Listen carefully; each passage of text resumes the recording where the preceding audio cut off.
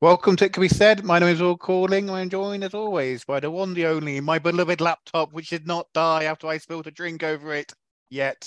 Please don't die again. Please don't die again. I'm also joined by two people who I've known for years and are sentient beings, but I don't spend as much time with them as I spend with my laptop.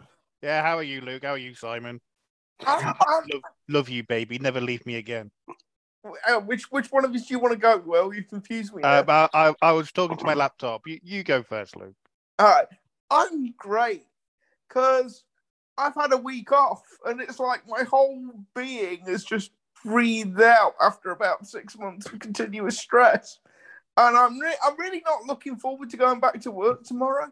Although fortunately, I am easing myself in because I work from home on Mondays. But even so, use your annual leave, kids. It's great. I actually had COVID last weekend, so I haven't done anything. I haven't been out the house. It's fantastic. Like, seriously, just spend more time doing absolutely nothing. I heartily recommend it. I'm not I sure am so chilled out. It's unreal. not sure I could spend more time doing absolutely nothing. Like, literally, because my plans for this weekend was work, and I couldn't do that on Saturday because my laptop was dead temporarily. And then, like Jesus Christ himself, it rose again. Um, I just slept. Like literally, I got out of bed properly at like noon. Yeah, I well, then I I've then been had a nap at about around about 3:30 until about 6ish. I then fell asleep before 10 o'clock and didn't wake up until noon today. Like yeah, I I've been doing that a lot this week. It's been fucking awesome. I mean I think the thing for me is like And William. also like you can tell, I really needed it because it's not so much the teaching; it was the finishing of the book that Yeah, really took it out of me. And I've never had a chance to like unwind since that. And I like this has been such a welcome week for like my physical health. Like I didn't feel great with COVID. I was sort of a bit achy and a bit of a bad cold, but from about Wednesday onwards, I was fine.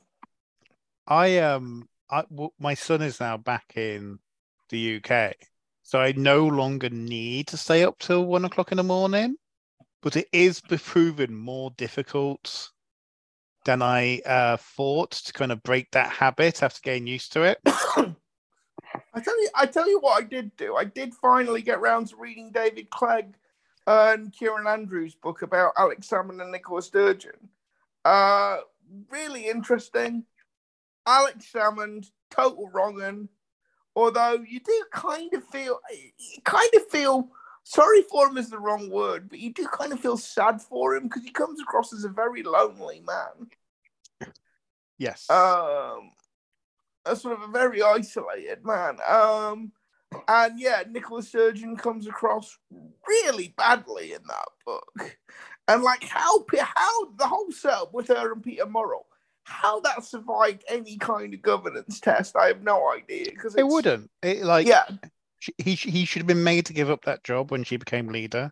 I mean, to be honest, he probably should have been made to give it up when she became deputy leader. because the conflicts of interest are just they just abound. Well, They're just all over the place. well, it's not even that, but it's like, and we will bring someone in a second, but it's like it's not even that. But it's like it's the danger of appearances of conflict of interest. Like Yeah, your chief executive is meant to be a bag man. He's meant to be expendable. Well, he clearly isn't expendable if he's the husband of the first minister. Like, the whole point of that role, it's meant to be a buffer between the finance side of the party and the political leadership. And it just can't do that if they're so close personally. I've yeah. never liked that. It's a really bad idea. And I think the fact that it's been tolerated and like he's still there. He's not quit yet. Yeah, no, Um, it's it's a really been it's it's a really sign bad. it's a sign the SNP aren't a normal party. How are you, Simon? No, I'm also fine. I seem to have lifted from whatever extremely poor mood I had last week. I assume next week will be terrible and full of work, but it's been a very pleasant. I've had a very pleasant weekend of bit of art, bit of booking of holidays, bit of having a lazy Saturday night. So yeah, and no you get complaint. you get to do your fate. You get to go on trains, Simon. So you're very happy Well, I mean, about it. yes, I am very excited because I was saying before we started, like, we booked. By the way, can we just say, like, before we started recording, you made fun of me when I asked you where you're going, which country you're going to, and then you proceeded to list 2 countries you're going to. No, I realised which this. that come on. I was being slightly unfair and a bit flippant, and I apologise for that. But yeah, it's the thing because I booked the trip. We're going to Paris on the Eurostar, and then the TGV down to Barcelona, which will be really lovely, and then ending up in Valencia as well. So that'll be really nice. The problem is, it's that annoying thing with booking holiday. I think everyone's done this. I think you book all the different elements and essentially spend the money, and you get very excited about it, and then you go, oh yeah, it's not for another month. Oh, it's not. Yeah, it's actually not for another 6-7 weeks. Oh, yeah, I've got to actually go back to work on Monday and not on a nice holiday. That's disappointing. That's not the way I do holidays. Like, I just don't do holidays at the moment. I haven't got the money for them. But I think my best one is I paid for a flight to Trinidad. My last time I went to Trinidad, I think I got permission to go less than a week before I flew. Yes, the idea of Will preparing anything in advance is a total anathema to Will. Well, no, see, this is the thing. Like, I actually do like to organise things in advance, just not that much. So, your analysis of what counts as in advance is not on the same day it's happening, then? Well, no, see, this is the weird thing about me. It's like I will do things at the last minute if I have to. Because in that case, it was getting permission from my then wife to go to Trinidad, which I got by paying more for our honeymoon so we could go to her preferred destination. This is why I've not been on a proper holiday abroad since 2015, because in the space of a year, in the space of like 8 months, I went to Zimbabwe, Trinidad, and Mauritius. No, I'm sorry, I haven't been on a. Last time I went on a holiday abroad, Simon, was when we all went to Spain. Yeah, but how I know, I'm aware it's, firstly, holidays can be less chaotic than that. But secondly, like, Luke doesn't like the abroad. It's full of foreigners. No, I don't. Well, no, in all seriousness, I don't like to travel. I don't like the idea of my wheelchair getting broken. Yes. Yeah, yeah. Yeah. I mean, there's actually been someone's starting to raise a campaign about how shocking aeroplanes are. Oh yeah. Lucy Webster. Yeah. No, there are Lucy's one of them. Yeah. There are loads of people. I've seen Frank Gardner talk about it. I've seen. Yeah. I mean, with moderate seriousness, it's if you did want to travel abroad, it is a argument to go by train rather than by plane. Yeah. Because I was going to a European security conference in Portugal like last year, and I trying to find a properly accessible hotel, not just one that says it's accessible, one that actually is, that was anywhere near the conference site and didn't cost me an absolute fortune, was completely impossible. I mean, and this is in Lisbon, by the way. This isn't somewhere out in the sticks. This is a major European city. I mean, it is. I mean, look, there's a lot of things that are wrong with this country when it comes to this disabled access. But actually, you go on the continent, you realise how advanced we are. Like, I remember going years ago now. So would it be just before the pandemic? I think it was just before the pandemic to no, it may have been the year before, going to Oberhausen in Germany, which is it's kind of Wolverhampton to Dusseldorf's Birmingham. It's kind of like its relationship to its like regional capital. The Ruhr Industrial Basin.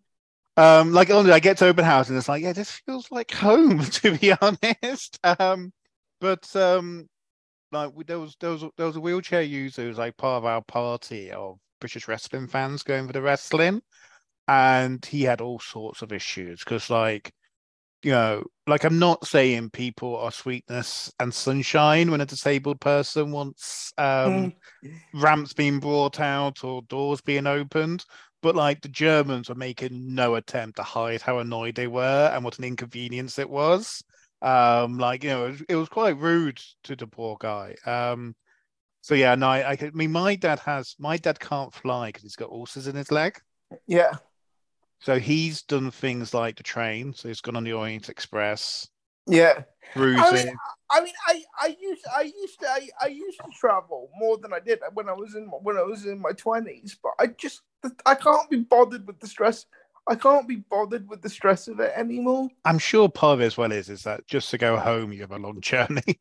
Yeah, that's the thing. I'm sort of saying, we'll go on the train, but I mean, for us to try to get to the Eurostar, well, it's in the city we live in. Yeah. For you, that's already a 5-hour trip to get down here, right? Basically. Oh, no. Eight minimum. Really? That little? Well, actually, yeah, probably to actually get, because you got to think, for me it's at least an hour and a half to get to a train station. Okay, yeah, okay. I hadn't sort of. Yeah, I hadn't factored because for me to get to I'm in Wolverhampton, which is fairly northernly. Yeah.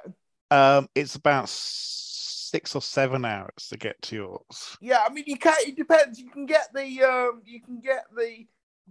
a train that is like 3 stops to King's Cross, which will get you there in about 5 hours if you want to. Yeah. If you want to pay for it. Mm. Oh yeah, because I remember the last time I was at yours. Yeah. A long time ago now. I need to come up at some point, but the last time I was at yours, I was going to go straight to London for a wrestling show. Yeah. And then I decided I couldn't be asked, and I was going to go home. Yeah. Anyway, enough of this train-related discussion. Speaking about travel between the different parts of the United Kingdom. Whoa! What a segue! Yes. We had the Windsor Framework, which is Rishi Sunak and Ursula von der Leyen. As Rob Hutton said, prefects of 2 neighbouring single-sex private schools announcing that there'll be a joint prom, and they've got special permission from teachers for it to go on until 11 p.m. Also, does the Windsor Framework not sound a little bit like a Robert Ludlum novel to anybody?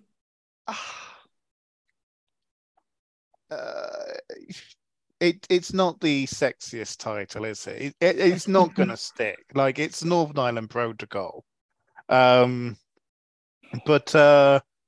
Simon, as the Remainer amongst us, what did you make? What did you make of? Sorry, you actually said on Twitter, Simon, that you've been finally defeated by Brexit because you just didn't care. That was so. Yeah, there's a large part, and I think this will be so. There's yes.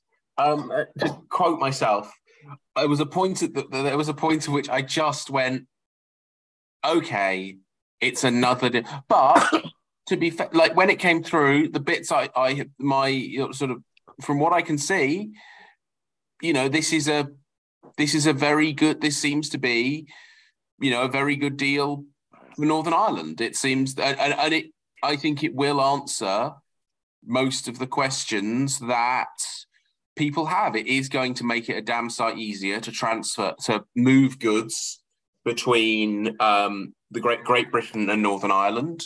It's the Green Lanes thing seems to be good. I mean, sorry, when I think of Green Lanes, I think of excellent Turkish food, but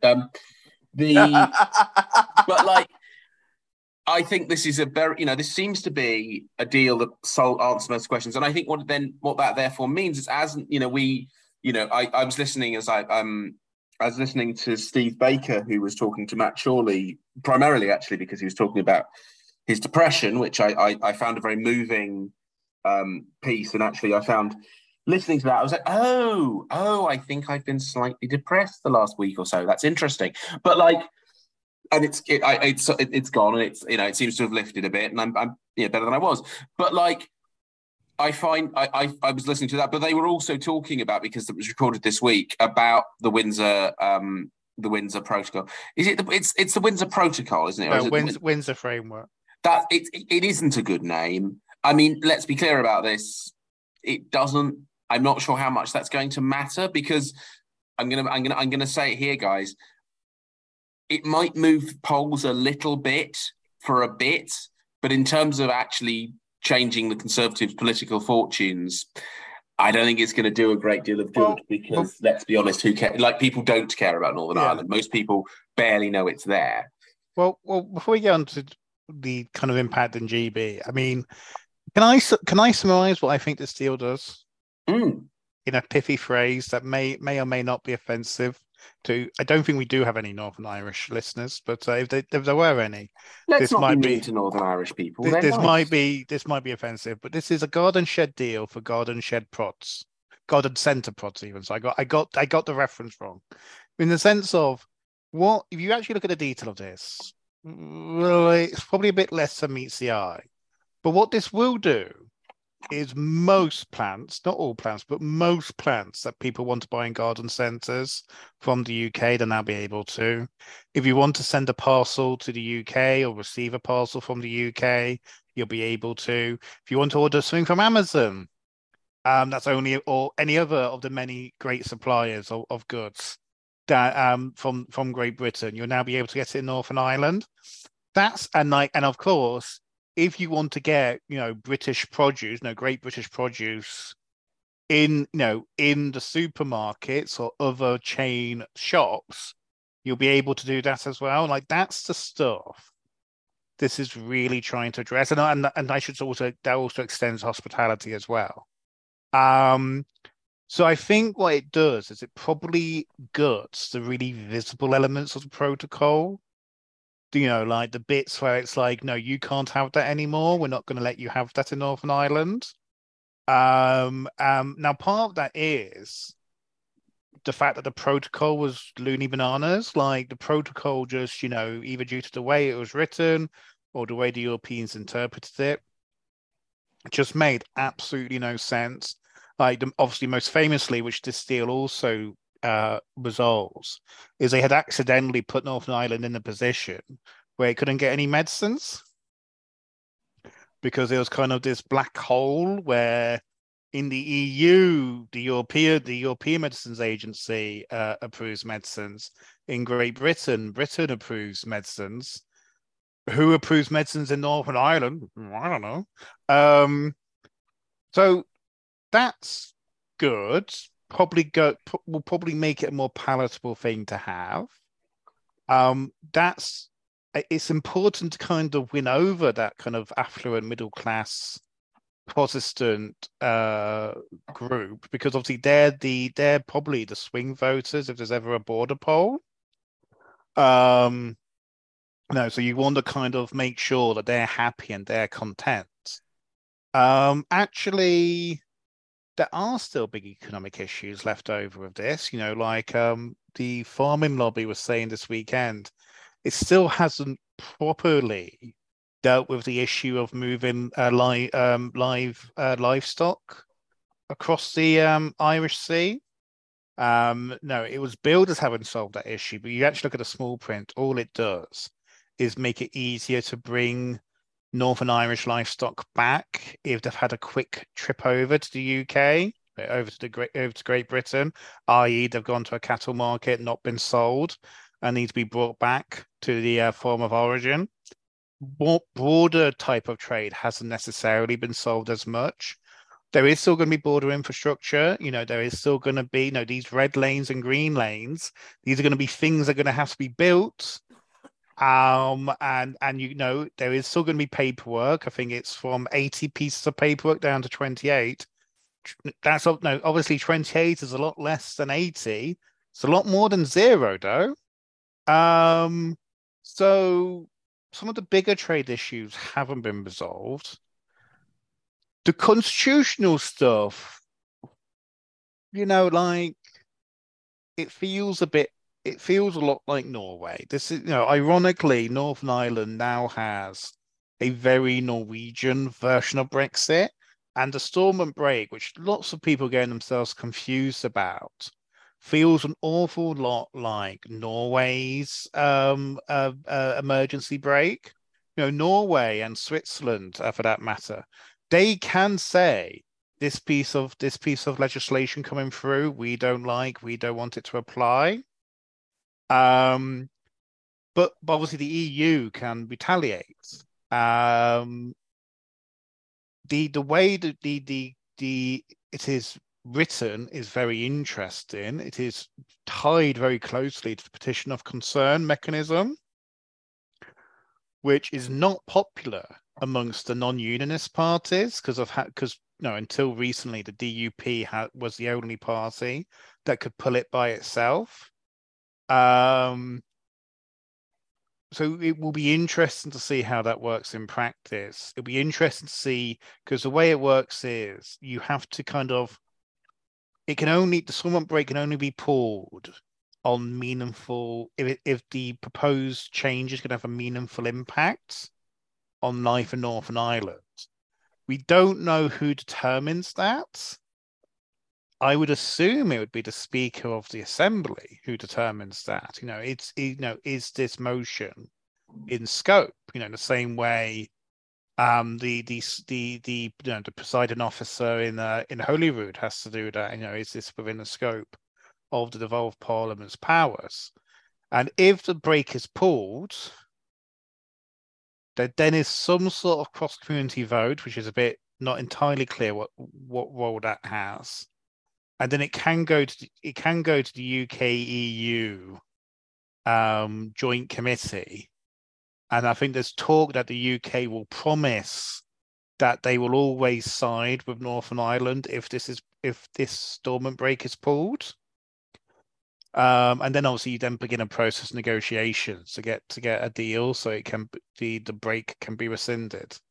So it's not a terrible deal. It's probably a deal that's been oversold.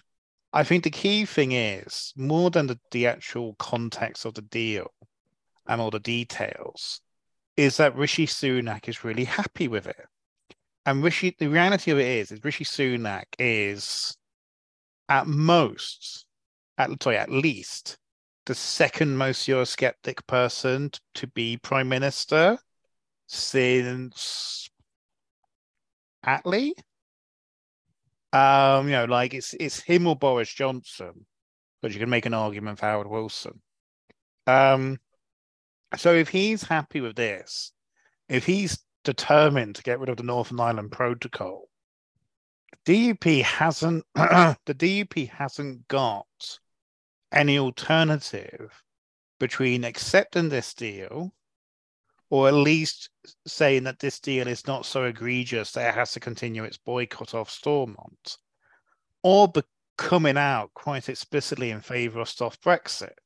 Because the only alternative to a deal like this now is all of the UK is in the customs union, all of the UK stays aligned with the EU on that, all of the UK accepts a common rule book with Europe when it comes to goods.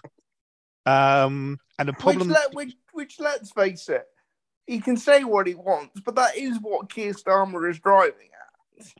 Well, it's a perfectly sensible approach. But the problem the DUP have is that people are least happy with this deal on unionist grounds. So people like Ian Paisley, people like Sammy Wilson, are also the people keenest for hard Brexit. And I wrote about this in my City AM column this week, or last week now. Look, there's always been a suspicion that the reason why some of the more idiosyncratic elements of the DUP. I thought you were going to say idiotic, which would also be correct. Of the DUP supported Brexit was that they wanted a hard border, and that the gamble is that Brexit was their way of getting a hard border back, reaffirming the Britishness of Northern Ireland, but also stopping what I think some more paranoid members of the DUP fear is happening, which is this slow drift into the economic orbit of Dublin. And look, okay, it's a theory. I'm not sure. I'm not sure a hard border is actually very popular amongst the DUP's voters, particularly those outside of like the core redoubt in the northeast of Northern Ireland. You know, when you get to places near the border, the big farming constituencies, they don't want a hard border.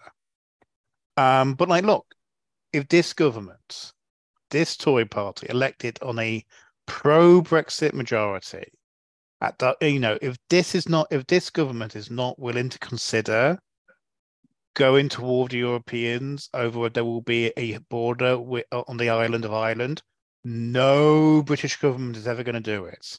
We can all read the opinion polls, we can all read the attitude surveys.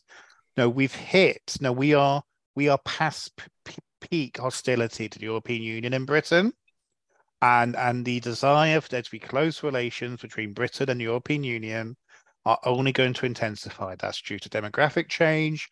That's due to the implementation of Brexit being botched. That's due to the geopolitical situation changing, such as with the war in Ukraine, et cetera, et cetera, et cetera. So look, again, it comes back to, are you happy for Great Britain to have a hard Brexit and there be special arrangements for Northern Ireland? Or do you want all of the United Kingdom to have a soft Brexit when it comes to goods?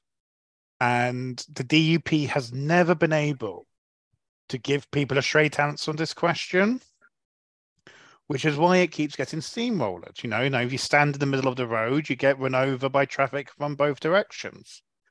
So that's what I think. What do you think, Luke? Well, I mean, Theresa May's deal looks better by the week. I mean, can I just say one thing on that? What? Yes, but I think we do have to remember when we think of Theresa May's deal, we think about it how we think it should have been implemented. Who knows what the Europeans would have done with that deal if they'd got a chance to implement it? Fair point. I mean, I think I agree with most of what you said, but I think this puts the DUP in an interesting position because obviously they can only pull this break if Stormont is up and running. Yes, it's not. So can we just say as well? Sorry, Luke. Just a point of fact. It's not like the consent vote that Johnson won. that can occur regardless of whether Stormont's in place or not. This Stormont break needs the executive to be up and running. Yeah. It can't be used if the executive's not up and running.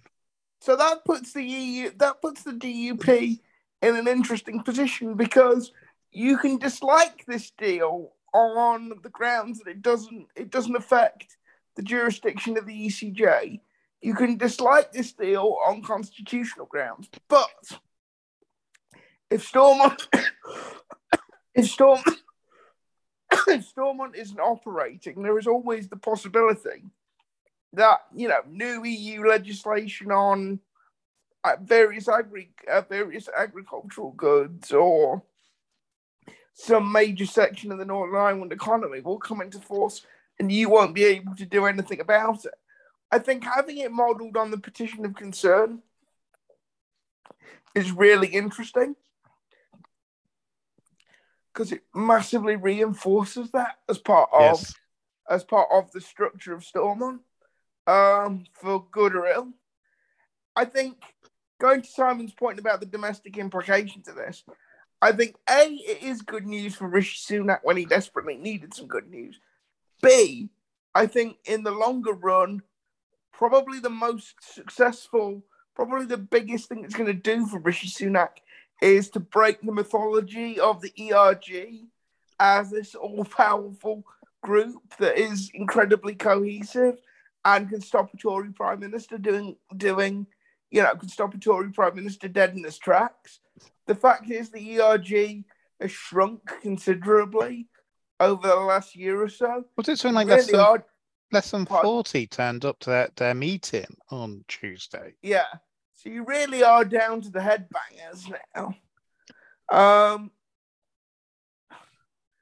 I mean, I also think that like the idea, because one of the things I've seen floated in opposition to this agreement is what it's really designed to do is to stop the UK as a whole from diverging from the EU when it comes to regulations on goods. And like, maybe it is, maybe it isn't.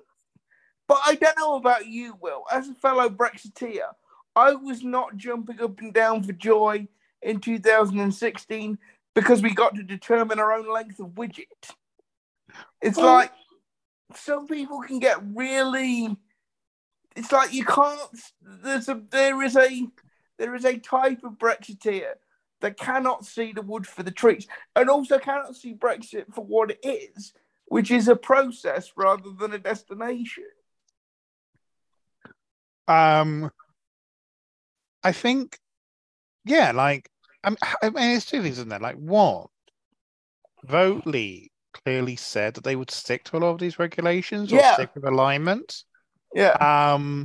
Because like the one thing, like I almost lost my temper with a very good Anoush. How do you pronounce her surname? I've forgotten. Chakalian article. Yeah. Which I didn't. I took like I held my breath and made the more relevant point than arguing over Brexit, because she does drop in a Global Britain reference, and it's like, guys, come on.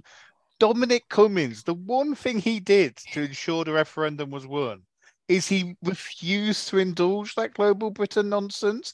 It's not popular. It's not popular. No one voted for Brexit. Well, okay, that's not true. No, most people who voted for Brexit did not vote for Global Britain, because it would be insane to vote for Brexit for Global Britain, because you don't get Global Britain by erecting trade barriers with your nearest neighbour, largest market in the world on your doorstep.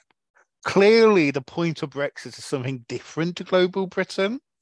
And yeah, like I said at the time, I called it Super Jersey, former Brexit, where we stay in a customs union, we stay aligned on rules when it comes to goods. And the part of that is the Brussels effect. Like there is a limit to our ability to diverge from the Europeans, because actual industry doesn't want us to diverge from the Europeans, because they want the ability to sell the same thing in this country as they do on the continent. It's perfectly sensible. So, whereas actually a lot when it comes to services, emerging technologies, that's where having the freedom to set our own regulations, GDPR, becomes more useful. But I think the point is right though. Like, clearly, this deal has even more so put us on a glide path to a closer relationship with the Europeans, probably consummated when Starmer's in office, because like I remember reading somebody looked into the detail of it, and it talks about there may be a mechanism for stuff that gets imported into Great Britain to then be exported to Northern Ireland, but it's basically the mechanism would be, we agree to having the same rules as Europeans. So that stuff's in the text already, waiting to be activated. There's still we said about livestock being an issue. We all know what that solution is, and I'm sure it will be done quite quickly when Keir Starmer comes in. I think the big impact this has when it comes to GB politics is, and I think this is where I got it wrong, because I was looking at it very much of, how do you revive power sharing? How do you solve that crisis? Clearly, Sunak does not want to go have a trade war with the Europeans over the Northern Ireland Protocol bill. And the key thing he was trying to achieve with this, in retrospect, with benefit of hindsight, wasn't getting power sharing back up and running, although I'm sure he wants it to be back up and running. It was to get him out of the commitment to pass the protocol bill, which would have kicked off potentially quite a nasty trade war with the Europeans. what he can now do is he can pull that bill. And it has to be said, like, I think people who are saying that protocol bill should still be passed don't know what's in it, because what Sunak has passed is basically what Sunak has agreed is basically what was in that protocol bill. That protocol bill envisaged red and green lanes, like it's a British idea. This is what we've been asking to do for ages. So he can scrap that. He can evade a trade war. He can get ourselves signed up to Horizon potentially. Blah blah blah blah blah. And the benefit of that is a trade war would have had some negative impact on the economy, and now that won't happen. And the news stories of us being in a trade war with Europeans may have made a difficult situation in southern Tory seats even worse. So that's good. Just on Northern Ireland, I do want to go back to Northern Ireland quickly. Actually, no, before I do that, actually, Simon, I don't know if you want to come back on anything about what it means for GB. No, yeah, I think there's a lot of. I think there's an addition. I think it's interesting because almost all of the benefits for Sunak are essentially things won't get worse. Maybe I'm slightly overstating it there, which is like, a trade war with the Europeans would make their situation worse. Not being able to get things working again would increase, I think, the sense that, and look, I speak as a broadly unsympathetic outsider, let's put it that way.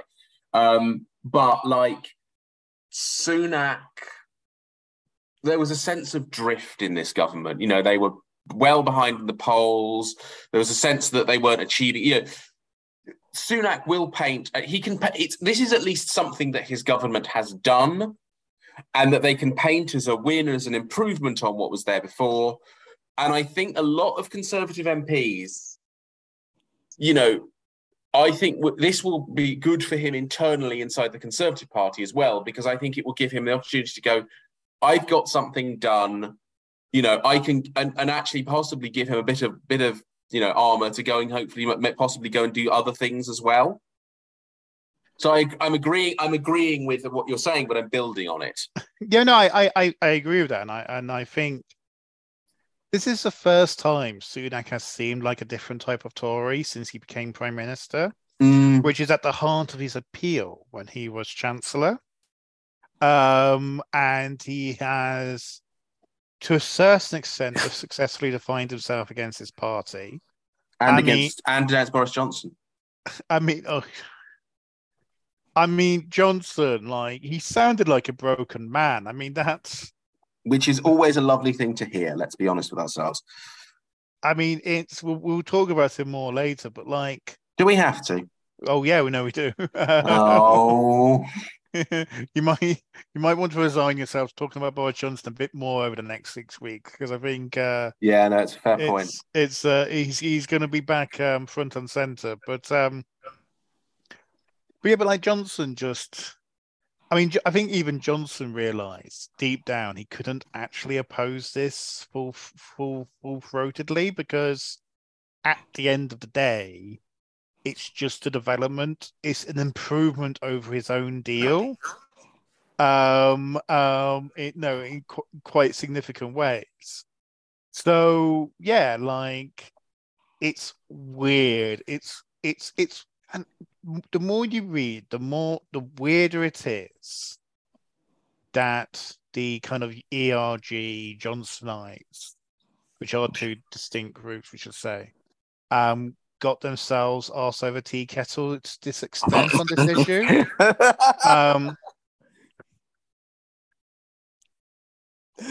Sorry. Great phrase.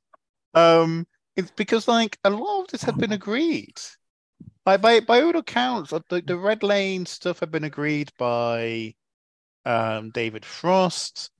A lot of the stuff with the Stormont break had actually been cooked up by Liz Truss. So, like, there shouldn't have actually been that much that surprised people. I think the hope was if they made enough noise, it could scare Sunak off from like sealing the deal. Well, I mean, Uh, if they genuinely thought that was the case, these people have lost all contact with political reality because, like, Keir Starmer offered to vote for it before he knew what he was voting for.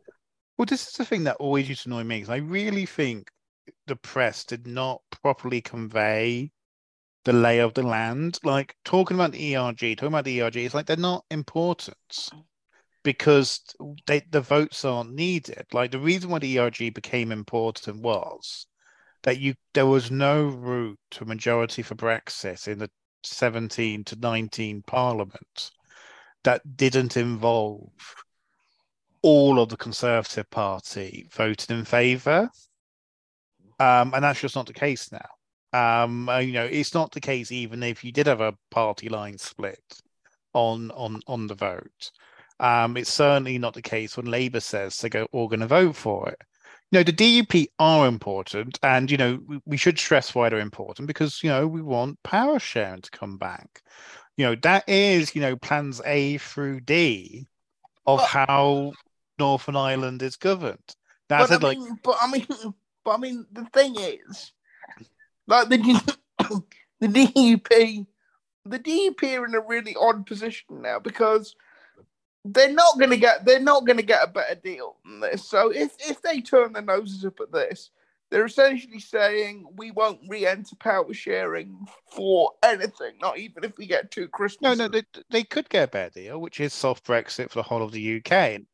They have to be honest. That's what they want. Yeah, well, but they're not going to do that because, like you said, there's a significant bloc within the DUP, probably led by Ian Paisley Jr. and Sammy Wilson, that want the hardest of hard Brexit. Yeah. Now the thing is that may be unachievable, and they may be thick as mints. But the thing is, like, historically, is there substance thicker than mints? That is what you're holding out the May for. But the DUP historically, like, their strength has been that you can never get a cigarette paper between any of them publicly on any issue of substance. You could on issues of personality from time to time, but not on substance. The adamantine discipline of their party machine is kind of their defining character. It's kind of one of their defining characteristics. Yeah, but it's not been true for a while, though, has it? On policy? Yeah, I think. Look, I think what everybody kind of believes, or everybody's writing up, goodness to By the way, I finally got round to cancel my subscription to the Belfast Telegraph, and then this broke, and so I had to slink back. I had to slink back and renew my subscription. But is there a little cat flap that you have to crawl through? Yeah, Sam McBride leering at me. Came crawling back, eh? But like, yeah, look, I think everybody knows what the score is. The MLAs are more reasonable. There's more of them.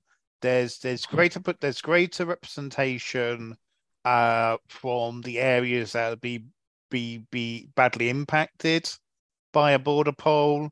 The benefits of the evolution are obviously clearer because they get fully paid, they get to have ministerial roles, they get to do things for their constituents, and the people left in Westminster are a bunch of rent-a-croats. And they get to create massive boondoggles that the rest of us will pay for, but So like, I think, and like repeatedly through this process that split has arisen.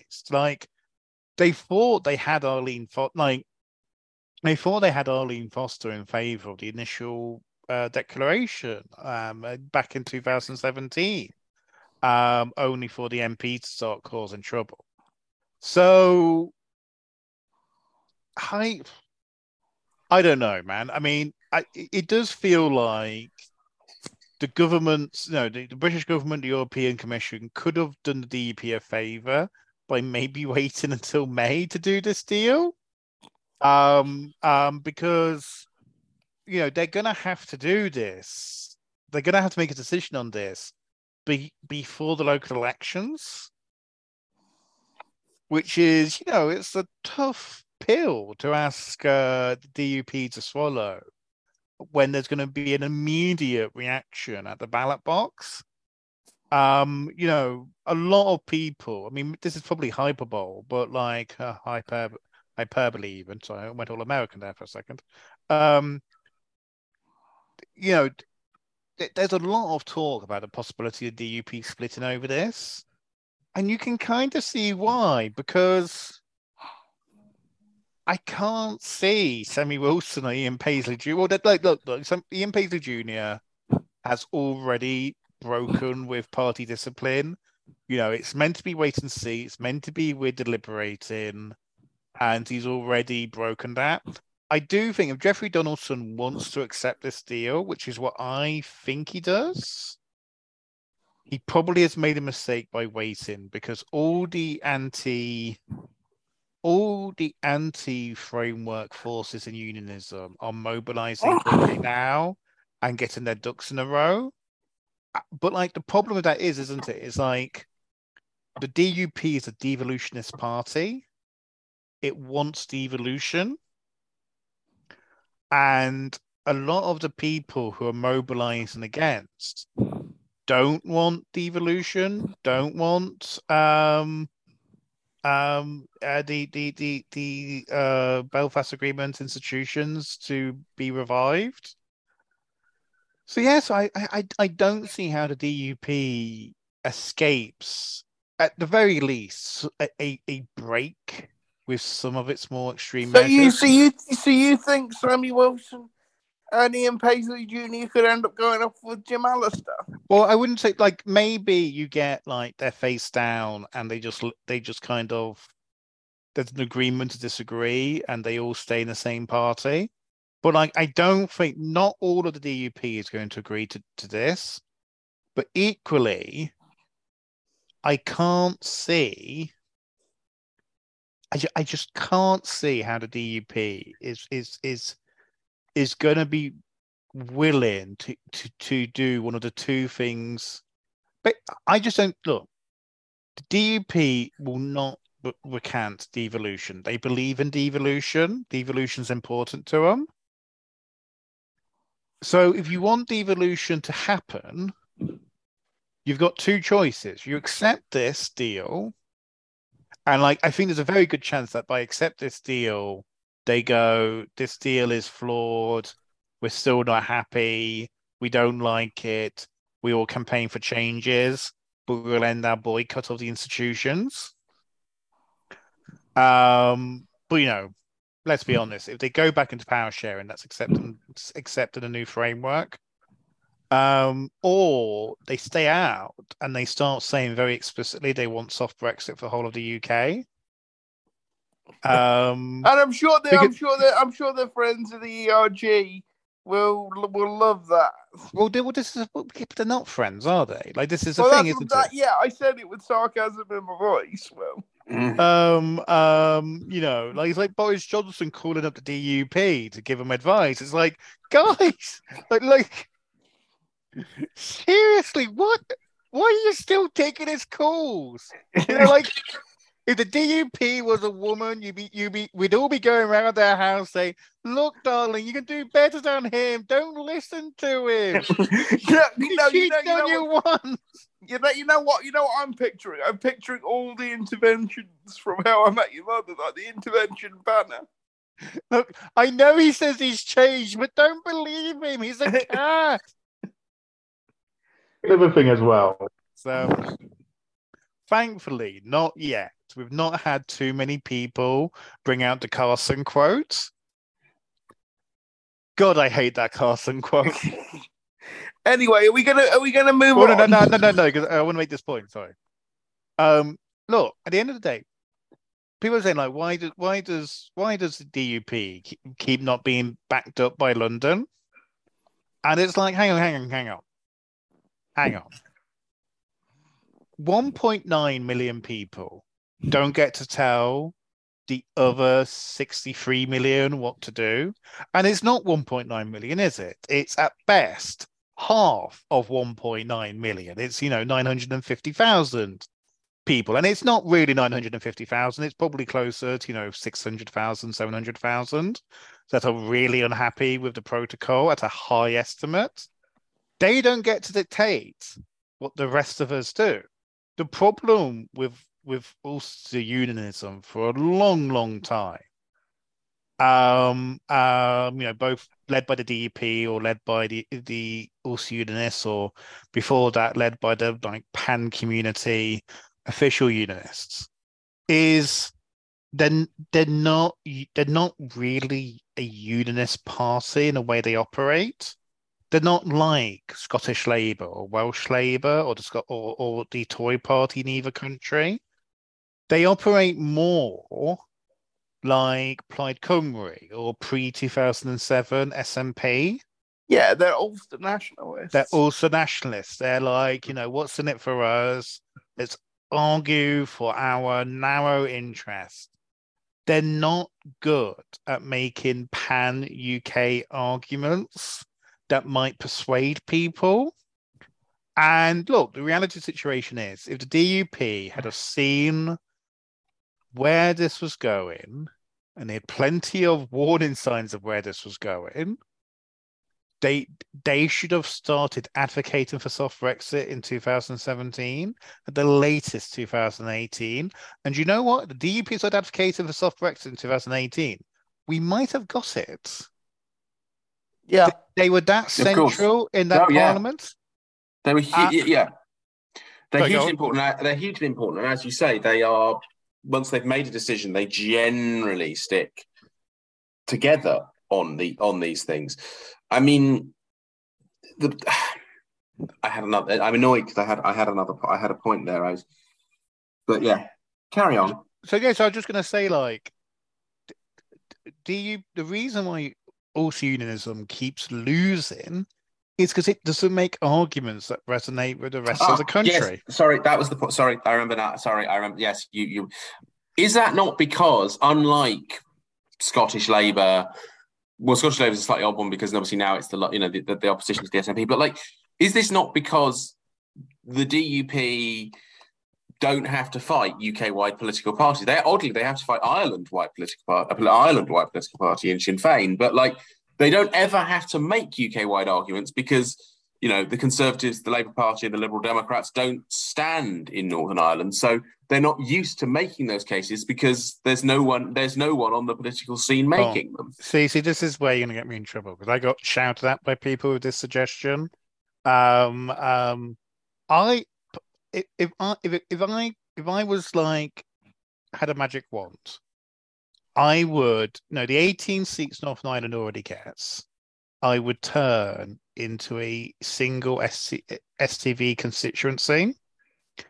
Now, there's no good reason for to use first past the post for Westminster elections for Northern Ireland. There's no reason why every single seat has to be elected under the same electoral system. That wasn't the way the Parliament worked until 1950. So I would have a single STV election. That means that the DUP and Sinn Féin can no longer blackmail their voters, their opponents. No, you can't split the vote, otherwise the other community will nab a seat. Make it much easier for the minor parties to contest the two hegemons. And the brilliance of STV is it doesn't stop independents being successful because, again, of votes, they would meet the threshold to be elected. I would also, I've amended this because I originally said 6 MPs, which is slightly insensitive on my part. Let's say, I don't know, 7 or 8 MPs. I'll go on 1 per county. Well, that was kind of where I think I got it from, which was probably where I got No, actually, I got it from a third. They have 18 seats. So a third of the seats is 6. So let's say 7 or 8. I would have a second ballot, which is only for GB passes.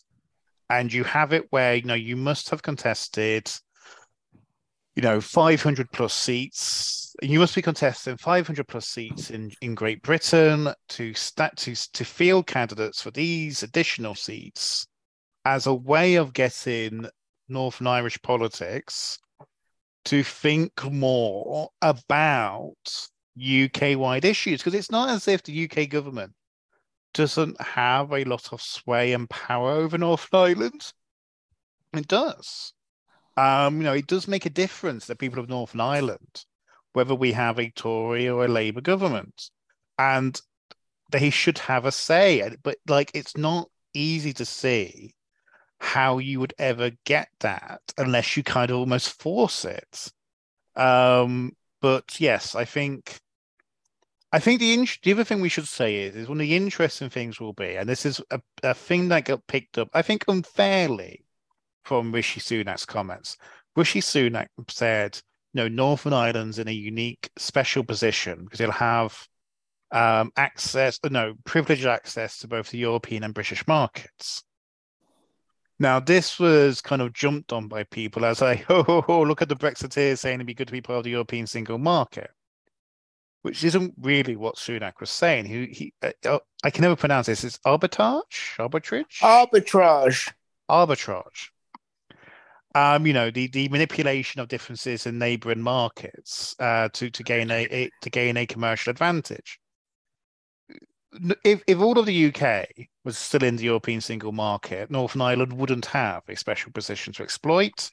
It would be other down the Scottish Highlands, the most remote part from continental Europe of these isles, of Britain and the island of Ireland.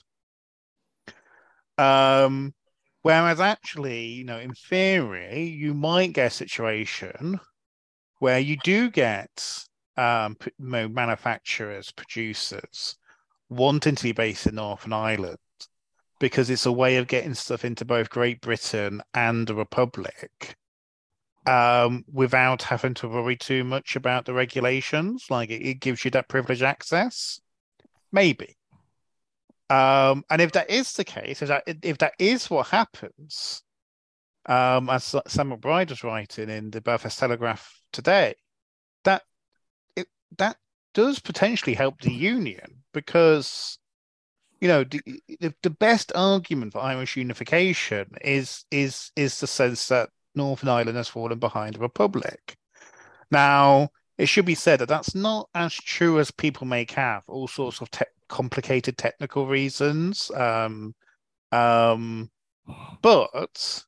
if you could, if this deal was to help Northern Ireland really start booming, that would make a big difference. And it has to be said yet again, don't know if any of you guys saw this super poll of the Nevers that the Belfast Telegraph did. So they did University of Liverpool commissioned a poll of like 2,000 people who don't identify as unionist or nationalist. And of that poll, 53% back continued membership of the union. So yeah, after all that's happened, I mean, this is the thing. It's like we're a bad boyfriend to the rest of the UK.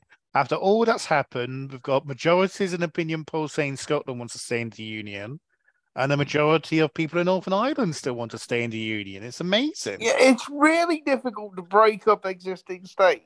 Yes. Really, really fucking difficult. I mean, it is one of those things. Like you would think that if it was going to happen, taking part of your country out of a trading bloc that you had voted in Scotland's case by quite a significant margin, in Northern Ireland's case by quite a narrow margin, to stay part of, would have been the thing that would have done it. But as you say, it hasn't happened. Now, on the people on the Remainers jumped up and down point. Now, everything you may have said may well be true, and I understand what you're saying about arbitrage between two economic zones and all of that stuff.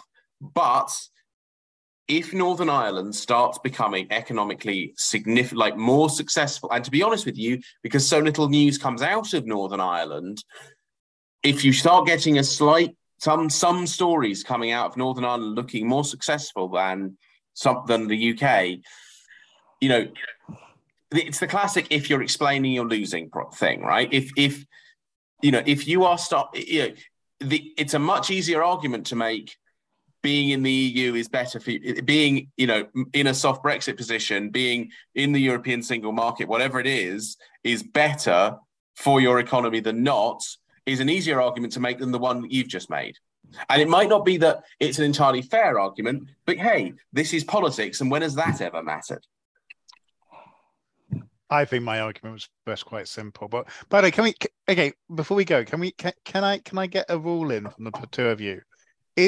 Was the Polish ambassador right to take offence to Keir Starmer saying, "Oh my God, these toys are so useless. We may be poorer than Poland before they're out of office." Yes, but the thing is, that's not because the British standard of living is massively declining. It's because Poland's standard of living is massively increasing. Yeah, no, we're not. But both of those things are true. But our standard of living isn't declining. It's just not increasing as much as other people. Yeah. And a lot of that is due to the exchange rate. It's not real. It's just the pound's depreciated. It's purchasing power parity. It's a mirage.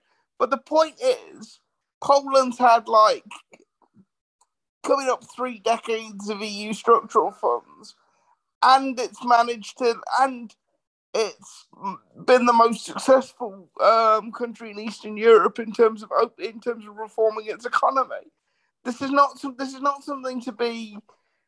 something to be worried about or upset by. But do you think the Polish ambassador is right to say it's xenophobic? Now, you're trying to say, "Oh my God, Britain's fallen behind this backward place." But it's not. That's what I'm saying. No. But what the Polish ambassador is saying is that's the implication of what Starmer's saying. Yeah, no, I think it is. I think it is offensive. I think he's ignorant as well. What do you think, Simon? It is not. I think it is. There is the question I would ask to. I know I'm not really answering your question immediately, but to both of you, is this the case? Are comparative economies across the rest of Western Europe, France, Germany, the Netherlands, these sort of are they falling behind? Are they also having the same situation where they're going to be overtaken by Poland or Slovenia in recent years? So here's the thing, right? We're not going to be overtaken by them. It's if you look at purchasing power parity, there is no change. Literally, there is no change. I remember looking this up back in October, November. Before the referendum, we're roughly 70% as rich as Germany. And today we're roughly 70% as rich as Germany. If you look at the exchange rate and you look at, the pound is less valuable than it was back then, you get this massive change. But if you actually factor that in, there has been no big change. Luke is right that, part of the reason why Poland has become a richer country is that it's got billions being pumped in every year from outside its borders, this, and I think this is why it is. I'm not saying it's necessary. By the way, I'm not complaining about that. I think that does more to promote peace and security in Europe than just about anything else, and therefore it's a good thing. But it's a good job we're not taking part in that effort anymore, right? Yeah. Gotcha. But no, the point I was going to make is that, if Britain had billions being pumped in by overseas countries, we'd be quickly get richer. Yeah. Unfortunately, no one's offering us that. And by the way, to answer your question, Simon, yes, Poland will using the same measure. Poland will overtake France. I'm not sure about the Netherlands. I haven't looked for the Netherlands, but I did look for France, and yes. They Okay. are in the same boat. The thing is, all right. So this is where because I was having this argument with Sundar Kotwali. Yeah. If when people, because he was saying, people on the left compare us to Germany. I was like, yeah, when they compare us to Germany, they have specific points. It's like, because he was talking about how well Eastern Germany's doing. So yeah, and they say like, look, let's have their devolution, let's have their greater local government tax base, let's have investment in the regions. No one is saying that with Poland. No one's saying let's copy the Polish economic model, because we all know it's impossible to copy it, because primarily it's have massive catch-up growth after being in a communist dictatorship for the best part of 50 years. Sorry, best part of 40 years even. That would have been the best part. Well, no, and you're actually understating it, and have your national economy virtually wiped out by two of the most brutal occupations ever visited on. Yeah. And then, but then have all this money pumped into you from other countries, have a one-off boost from gaining new access to markets and inward investment from overseas, and also, let's be honest, have much more brutal attitude to workers' rights, product regulation, healthcare, lower taxation.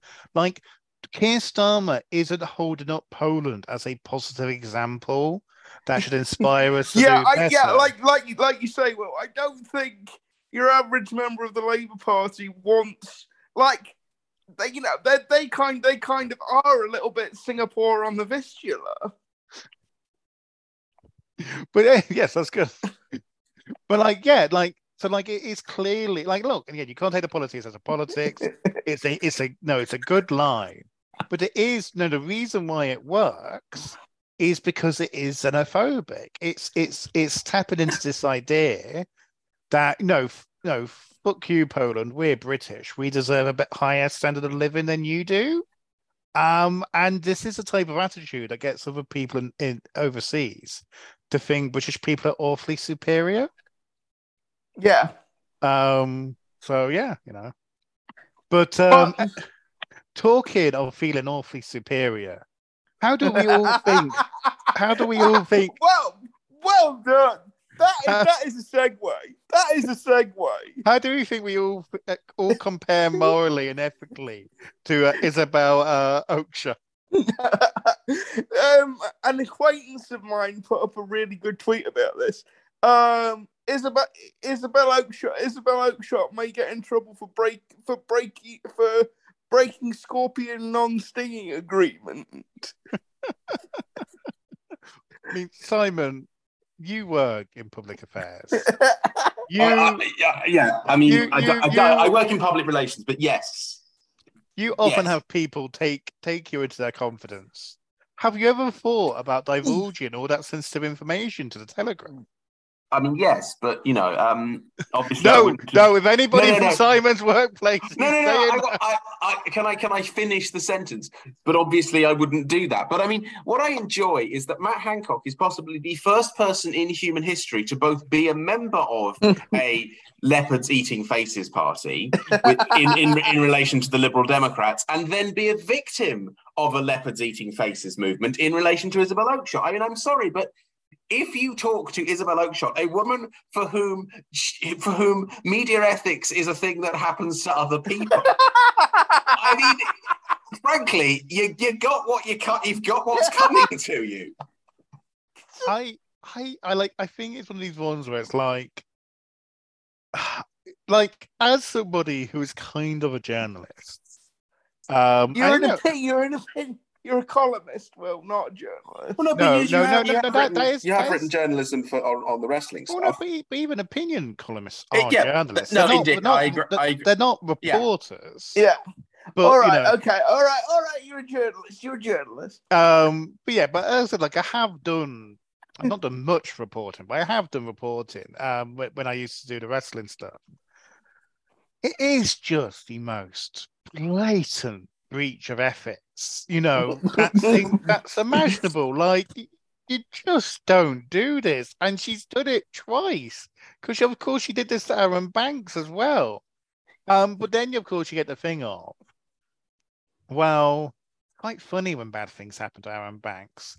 It's quite funny. Even funnier when it happens to Mang. Well, I was about to say I was about to say that. I was like, no, actually, it's probably equally funny when bad things happen to evil.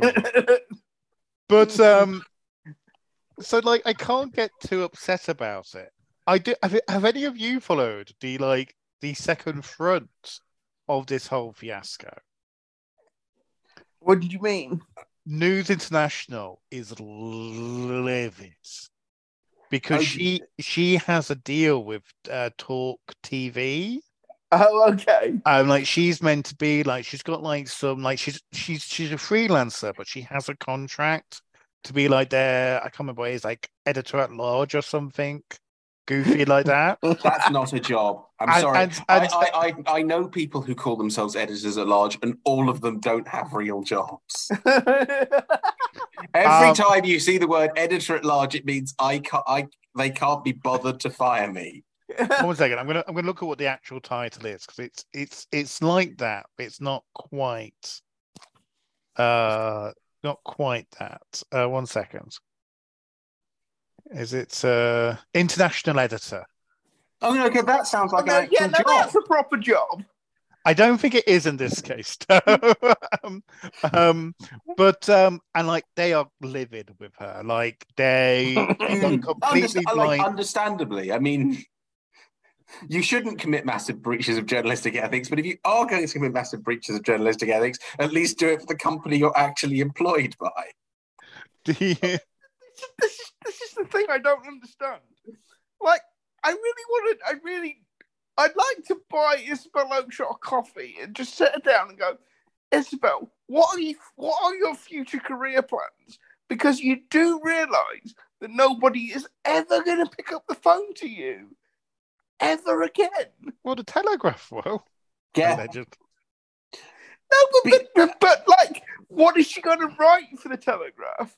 Like, no one is going to talk to her. She'll write tedious screeds about, I don't know, whatever the enemy of the week is this week, drag queens or, Labour MPs. Actually, being a screaming, nonsensical columnist who has no sources left anymore on the right is going to be a pretty, useful seam to mine in once the Labour Party win the next election. Well, this is one of the things I'm really worried about because if the Tory party does get smashed, it's not going to be like 97, 98 where the Tory press kind of goes away and licks its wounds for like a year to 18 months. No. They are going to go full crazy. And the week they're going to be on Keir Starmer like white on rice. And the crazy, and like the thing is, like that may not really hurt Keir Starmer that much because like these aren't actually that very influential now. They are influential. They're not that widely read anymore. But if the weaker the Tory party is, the harder it will be for the Tory party to face down this right wing media entertainment complex. But yeah, it's very funny that it's happened to Mac Hancock. It really isn't a done thing to do. Can I just, because one of the things I find most disturbing about this whole fiasco is that you've now got a bunch of people on the far right, the GB News. Yeah, the GB News ecosystem going, see, we told you COVID was a plot. They were just making it up, damn it. Well, Peter Hitchens is actually doing Simpsons references now to show how right he was. Well, that's kind of, isn't that kind of, I haven't read it because the Telegraph is behind a paywall and it's the Telegraph and also paying money. I got to ask, what Simpsons reference is he doing? Oh, well, classically, this is after the Simpsons stopped being good. So contrarian to the end. Pete Hitchens. It's one from like 2010 where they made fun of the idea of cat flu, being something to keep people indoors so they'd watch more TV. Like it is actually how droll. It is actually quite eerie because it's again this is from 2010. It is actually quite eerie. But the reason why he dug it out again was because one of the revelations was that one point they were going to tell everybody to kill their cat. Which makes sense because cats get coronaviruses. Because I remember talking to my friend Eddie, who was very skeptical of the ability to create a quick vaccine because it's something the veterinary profession struggled with for years and years. Sorry, Simon. Yeah, I mean, I kind of feel that the Telegraph's kind of the project that this all comes out of itself is a bit of a coronavirus, was a bit of a scam. No, I mean not quite, but certainly the lockdown was essentially a scam. Yeah. Which, like, well, you've still got Fraser Nelson banging on about Sweden, and it's like, no. Have you seen how many people have died in Sweden? It's quite a lot. That was a complete and total clusterfuck. But I mean, Isabel Oakeshott has explicitly said she took it to the Telegraph because they were the most against lockdown of the major newspapers. Which again, like, is one of these ones where it's like, what Matt Hancock thought he was doing by taking this to her. Like, I mean, there's rumors that she did it for free, which again is that's what she's claiming. I mean, I listened. She was on the Newsagents podcast, which is, you know, I think it's a curiosity. Yeah, you see, I can hear Luke's delight about it. But you know, like, they're three good journalists. Is that the Kathy Newman interview where she put the phone? That's Times Radio. Okay. See, this is amazing. She's going around various people who could employ her in the future and pissing them off. But yeah, she is claiming, at least in the interview. Now, Simon, the news agent's got to employ her. She never worked for Newsnight. Yeah, but okay, but there are various. She has claimed that she was not paid money directly for the book, but that she's got some of the cut. She's got a cut of the serialization deal, which I think was in the mail. Now, okay. I don't care about. I'm not Isabel Oakeshott's accountant, which is good because it means I never have to speak to her, which means that she'd never leak our conversations. And so I don't know how much her accountant. Her accountant is the last person she'll leak stuff to. Leak stuff from even. Sorry, carry on, Simon. Well, no, just that, like, she is claiming she has not been paid as a ghostwriter for this book. She also claims, and I genuinely do not believe anything this woman says about anything. She claims that she writes about a book a year as a ghostwriter. It may be true. I don't know. I'm not going to look into it. She may well be this is the thing. She may well be a very good writer because there are lots of deeply objectionable people who are also good writers. I haven't read Matt Hancock's book. I mean, the reviews were not praiseworthy. Let's put it that way. Diary that isn't a diary. Is that the primary problem? It's like, this isn't a diary. You can't call it a diary and then write stuff specifically to put in it. That's not how a diary works. Well, this is what Piers Morgan did, isn't it? We really are going around the houses of deeply objectionable people in this section. Piers Morgan did the same gimmick of having a fake diary as a book. I mean, to me, like, I just feel it's like 5 Alarm Fire when a journalist agrees to do something for free, and let alone write a book. I like the way that even with your tone of voice, you could tell the journalist was in inverted commas. It's just like, you know, like, clearly they are working some other angle. Maybe he's having an affair with her as well. Well, with Hancock's girlfriend. No. I'm saying maybe Isabel Oakeshott and Matt Hancock had an affair. No, you said her. I know, but I misspoke. Maybe they're No, all yeah, having a lovely but I prefer what I was thinking about, to be honest. Um, I mean, as we said, like Charlie Brooker got Matt Hancock right. He's your sister's boyfriend with a car. well, no, he's not that now, is he? I don't know what he is now. He's your sister's boyfriend without a car. Yeah. I mean, he's just. I just feel very sorry for the poor constituents of West Suffolk, who have got like Newmarket racecourses in his constituency, and there must be so many thoroughbred horses looking at this, going, "I could do a better job." I thought you were going to go with, if this had happened to me, they'd shoot me. Well, they're both good ways of running the horse racing metaphor and Matt Hancock's career. I mean, in terms of the revelations, I mean, it shows Boris Johnson was itching to get rid of the restrictions as soon as he could, which does help explain why the COVID doves went so easy on him when Partygate broke, which never really made a lot of sense to me. It's like, well, this is a guy who imposed restrictions. He didn't follow himself. Surely, of all people, the COVID doves should be the most angry. Shows Rishi Sunak was also a leading COVID dove.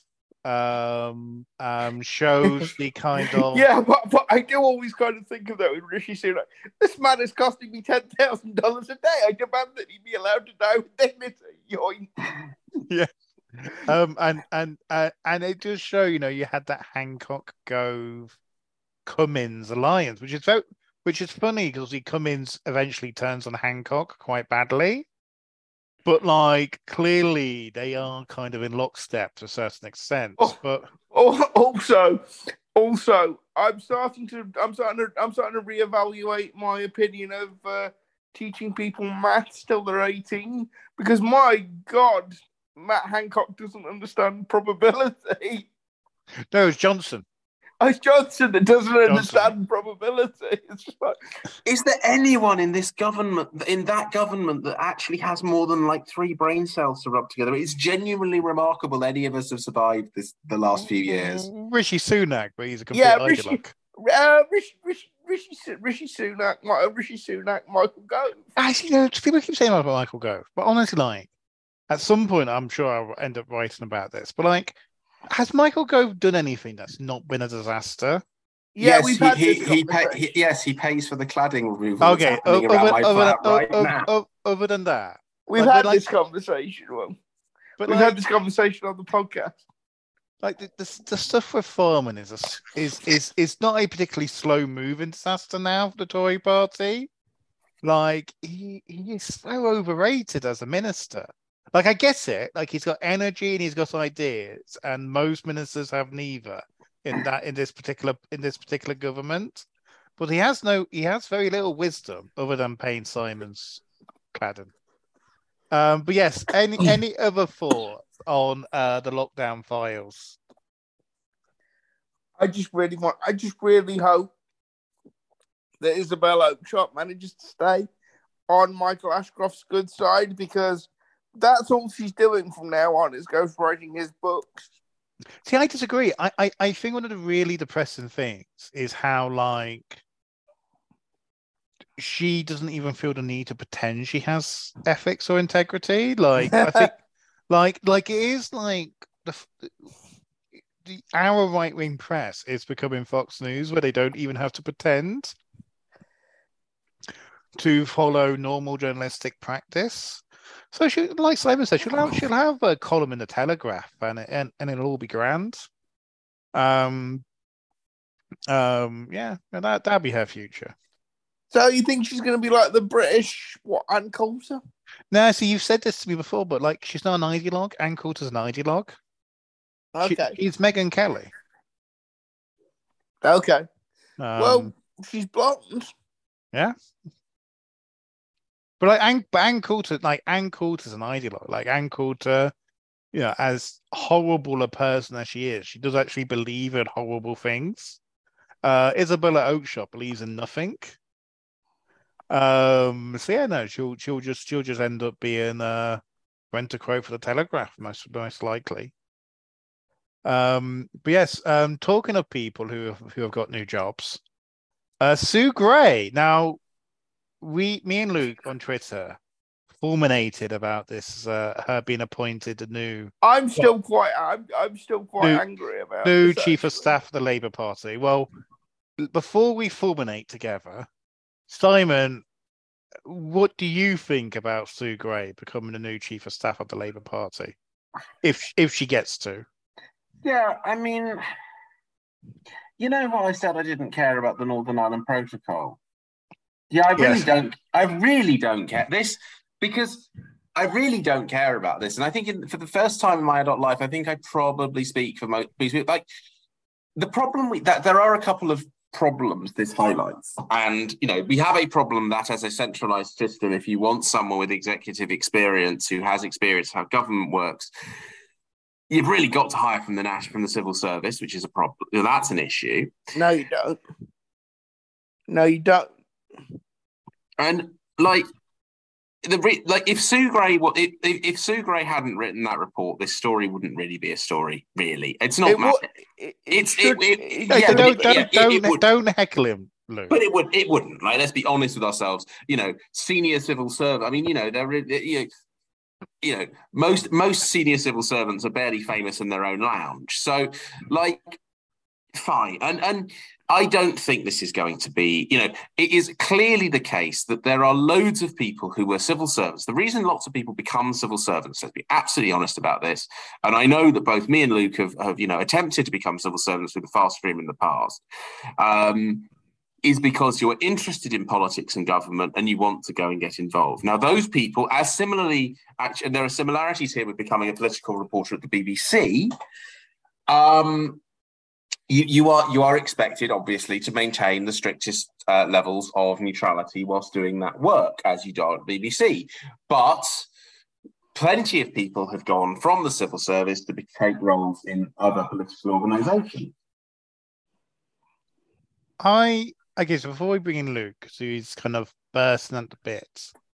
I had the interesting idea, which I've seen other people have as well, since this was announced, that there is probably an argument just to give the leader of the opposition a permanent secretary, as you know, as part of the package of short money they get, and that you just second to the opposition a permanent secretary and a bunch of other civil servants that are there to help them manage their official duties, help with the development of policy, as part of, you know, supporting the opposition, supporting good governance, helping make sure the transition is as smooth as possible. There is probably a very good argument for that to be something to be considered, and wouldn't be that big a change in practice to how things are already done. Luke, do you want to say why this is a bad idea? Yeah, this is a terrible, awful, catastrophically bad idea. And if Rishi Sunak can find any way to do it, he should block this appointment. And I'll tell you for what. Like, it's been compared with Jonathan Powell and Ed Llewellyn, who were both civil servants who went to work as chiefs of staff for Tony Blair and David Cameron, respectively. But I'm sorry, that is in no way comparable. They are in no way comparable with Sue Gray. Both of those were Foreign Office civil servants who, at the time they were appointed, had been working abroad, in the case of Ed Llewellyn in Paris, in the case of Paris and the former Yugoslavia, in the case of Jonathan Powell in the United States. For a long time, they were not in day-to-day contact with senior ministers.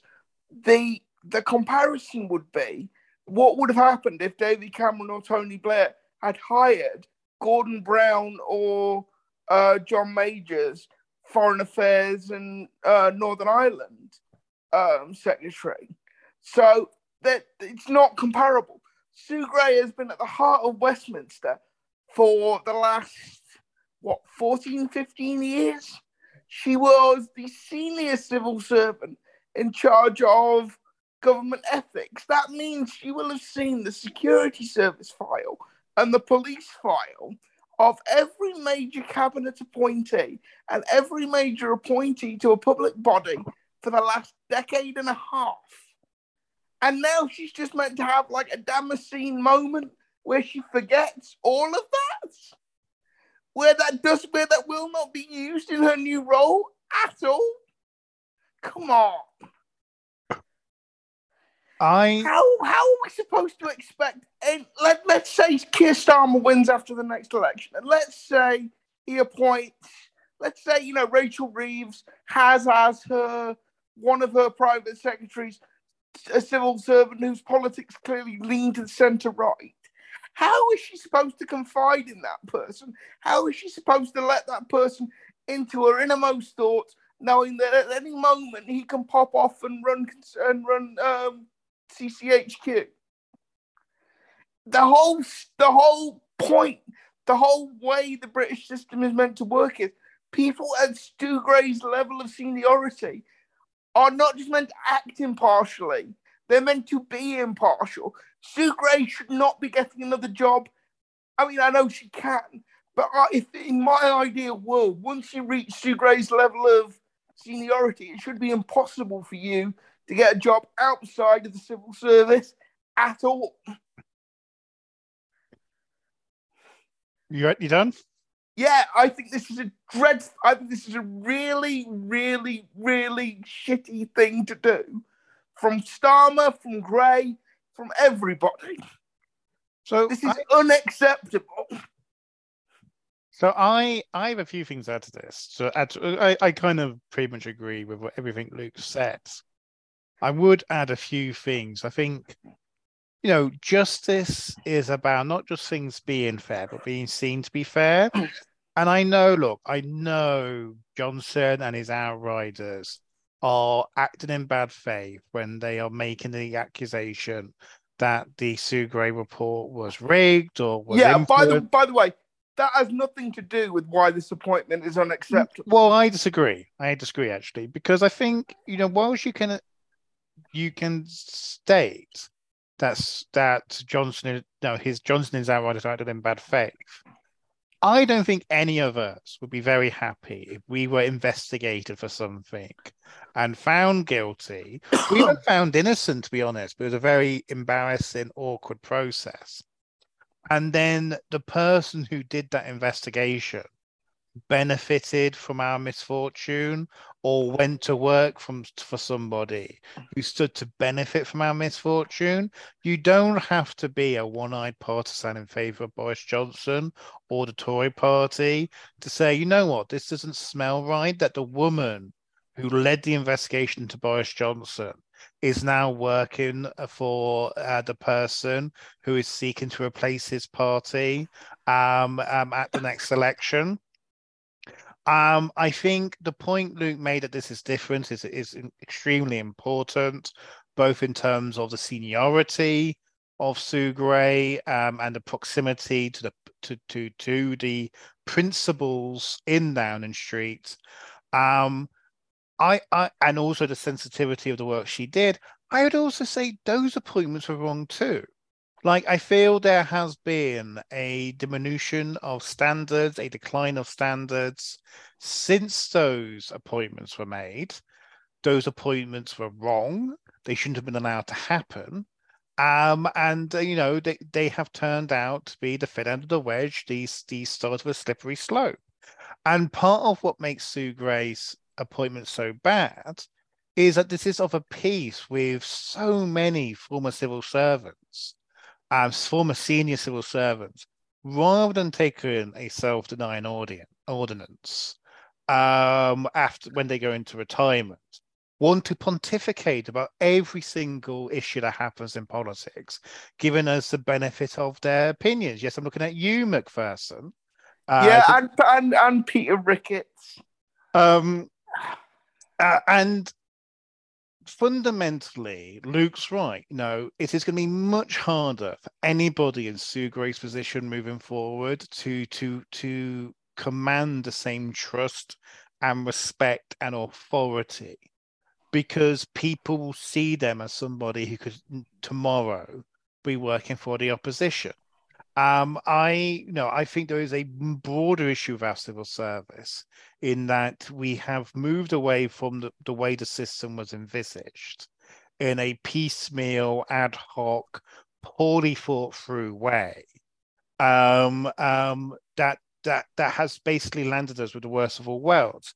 The civil service doesn't have the authority or the independence it once had from the government of the day, and I think Simon Case's deplorable conduct, which by the way was further lampshaded by the Matt Hancock's WhatsApps, shows the problems of the way civil service recruitment's being done now. But equally, we don't have a fully transparent, open process that actually makes full use of the breadth of people that government could recruit. We're in this weird hodgepodge where it's pretty much still a civil service closed shop, but ministers have much more power to play favourites and set civil servants against each other. So it's an absolute fucking mess. And, Sue Gray, look, there's a very good chance she ends up not taking up this role.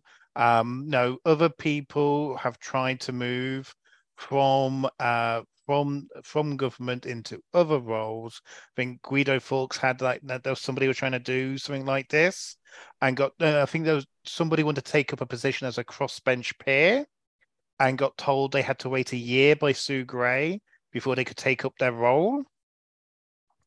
Now, I can't imagine Labour would wait a year for Sue Gray to become Chief of Staff because they need one now. Maybe they would because they see her as somebody more for government. I think it's a really, really bad idea. It's a terrible idea. It's breathtaking how bad an idea this is.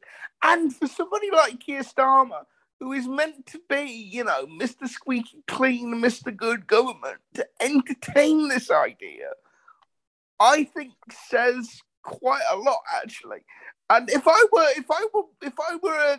a member of the PLP, I don't know in what universe that would be, but if I were a member of the PLP, disappointment would worry me on a couple of levels. Firstly, I think it shows terrible judgment all round. Second, I think it's a very strange appointment because the fact is a large part of Sue Gray's role is going to be managing internal relationships within the Labour Party. I don't know whether you guys can remember back this far, but you remember when Gordon Brown brought in Stephen Carter as his chief of staff, and he lasted about 6 months because his background was sort of, organisation, time and movement. No, you don't even have to go that far back. Look at Dan Rosenfield for Boris Johnson. Yeah, exactly. So, and also, I think it speaks to a tendency in Keir Starmer that I would be really worried about if I were a Labour Party member, which is he is a technocrat and he surrounds himself with technocrats. And you can't take the politics out of politics. So this is the bit where I do, because this is the bit I actually find interesting. I mean, yeah, I think you make some fair and some interesting points, certainly about the need to trust senior civil servants. Whatever. I can't. I refuse to get myself too excited. I can't get as excited about it. But I think that this does speak to elements of Keir Starmer's personality and his politics. Well, firstly, of course, there was a big question about whether Keir Starmer has politics. Yeah. But secondly, it's one of those moments where I will still almost certainly vote Labour at the next election. Let's be completely clear about this. Because I see them as the the pest control man who will deal with the current situation of the current Conservative Party as much as anything else. I'll almost certainly vote Labour as well. The lesser of two evils. Yay! I like that. Very good. Plus, I'll enjoy voting against Stuart Anderson, to be honest. That is, I think that's the thing. There's going to be a lot of people in seats like yours who are like, "Oh, we elected a Conservative to get Brexit done, but what we ended up with was a complete lunatic." The people of Ashfield, for one thing. I'll do what I always do: vote against the SNP. So I'm going to vote Lib Dem. Well, this is it. You're in quite a nice place, yeah. But I think it does say something. Yeah, I do worry about Keir Starmer's managerial nature. I think things like he's also clearly he's not a freedom of, I think Stephen Bush made this point. Like this is not going to be a freedom of information friendly government. This is not going to be a government which is about, transparency and openness and stuff. That's not why you appoint someone like Sue Gray. And however this has happened, it says something about the sort of I believe a Keir Starmer-led country is going to be better than one led by that has been better than the one we are currently living in.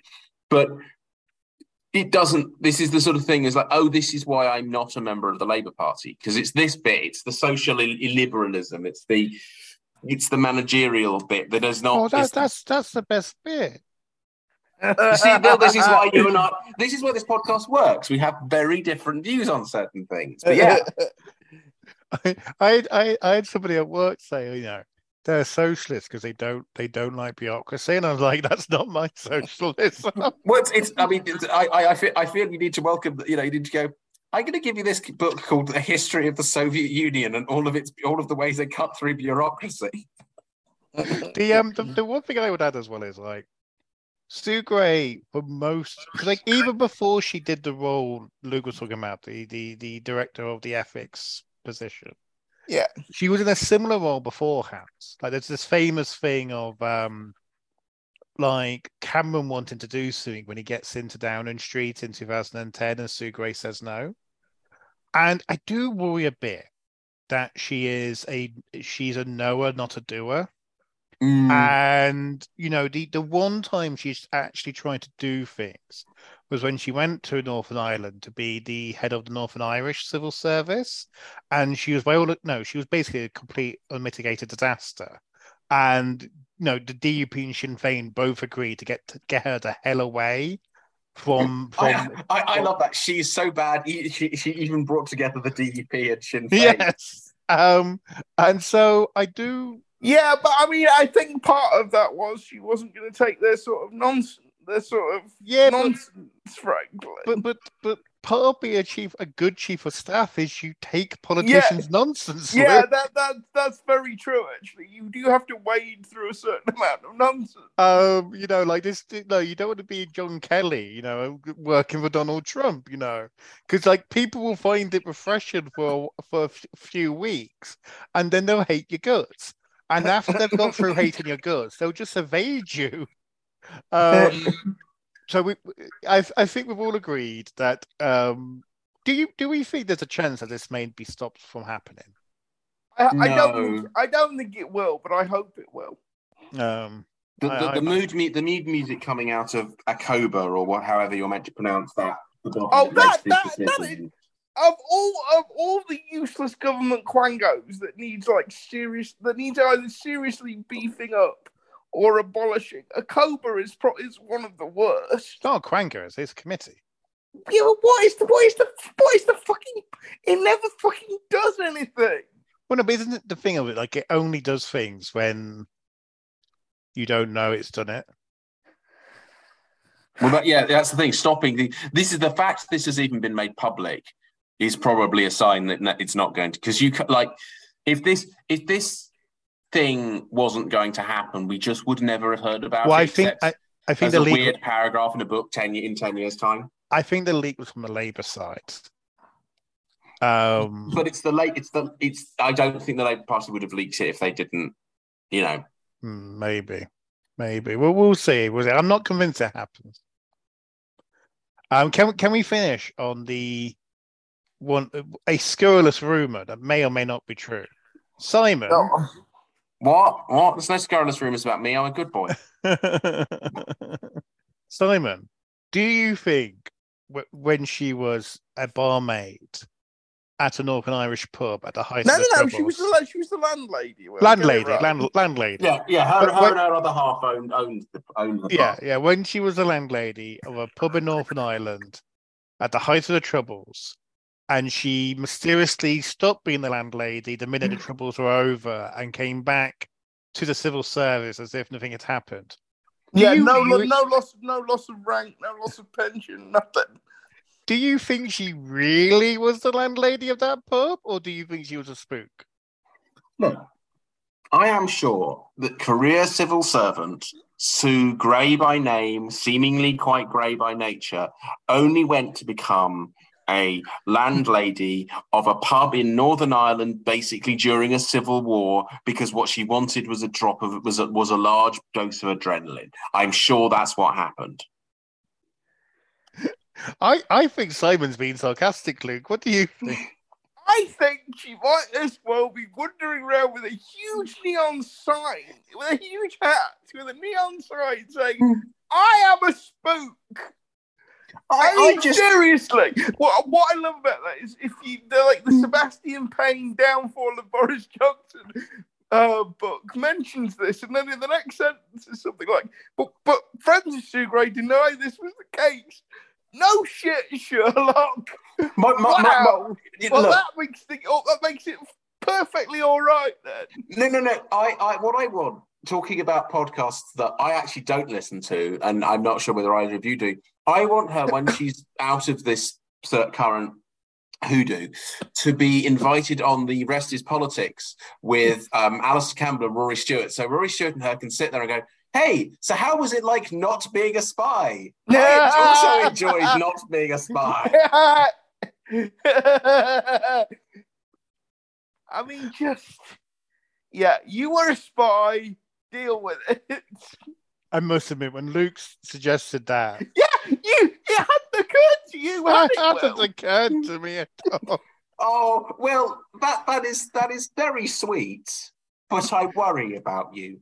I worry that possibly as a child, did you listen to the man saying there was a box of puppies in his car, and in fact could be confused why you are now somewhere very far away? Oh yeah, she was a spy. He followed it up by telling me there's no such thing as Santa Claus. Yeah, there's no Santa Claus. One of the best Marx Brothers gags ever. Oh dear. Anyway, on that note, By the way, we should just make it clear: we are only speculating about Sue Gray's status as a spy. Yes. None of us has any inside knowledge on this point. Any complaints, please send to the IR department at the University of St. Andrews, care of Dr. Luke Midder. But she was clearly, obviously, a spy. You should write this for the conversation, Luke. It always goes well when you take podcast topics and do them for the conversation. Never again. Never again. And on that note, I've been Will Calling. He's been Dr. Luke Midder. He's been Simon Harvey. And we might have just pricked the attention of all those weirdos who keep emailing Luke about his idea for doing a coup against Donald Trump.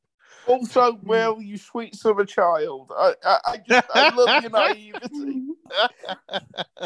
Bye, everyone.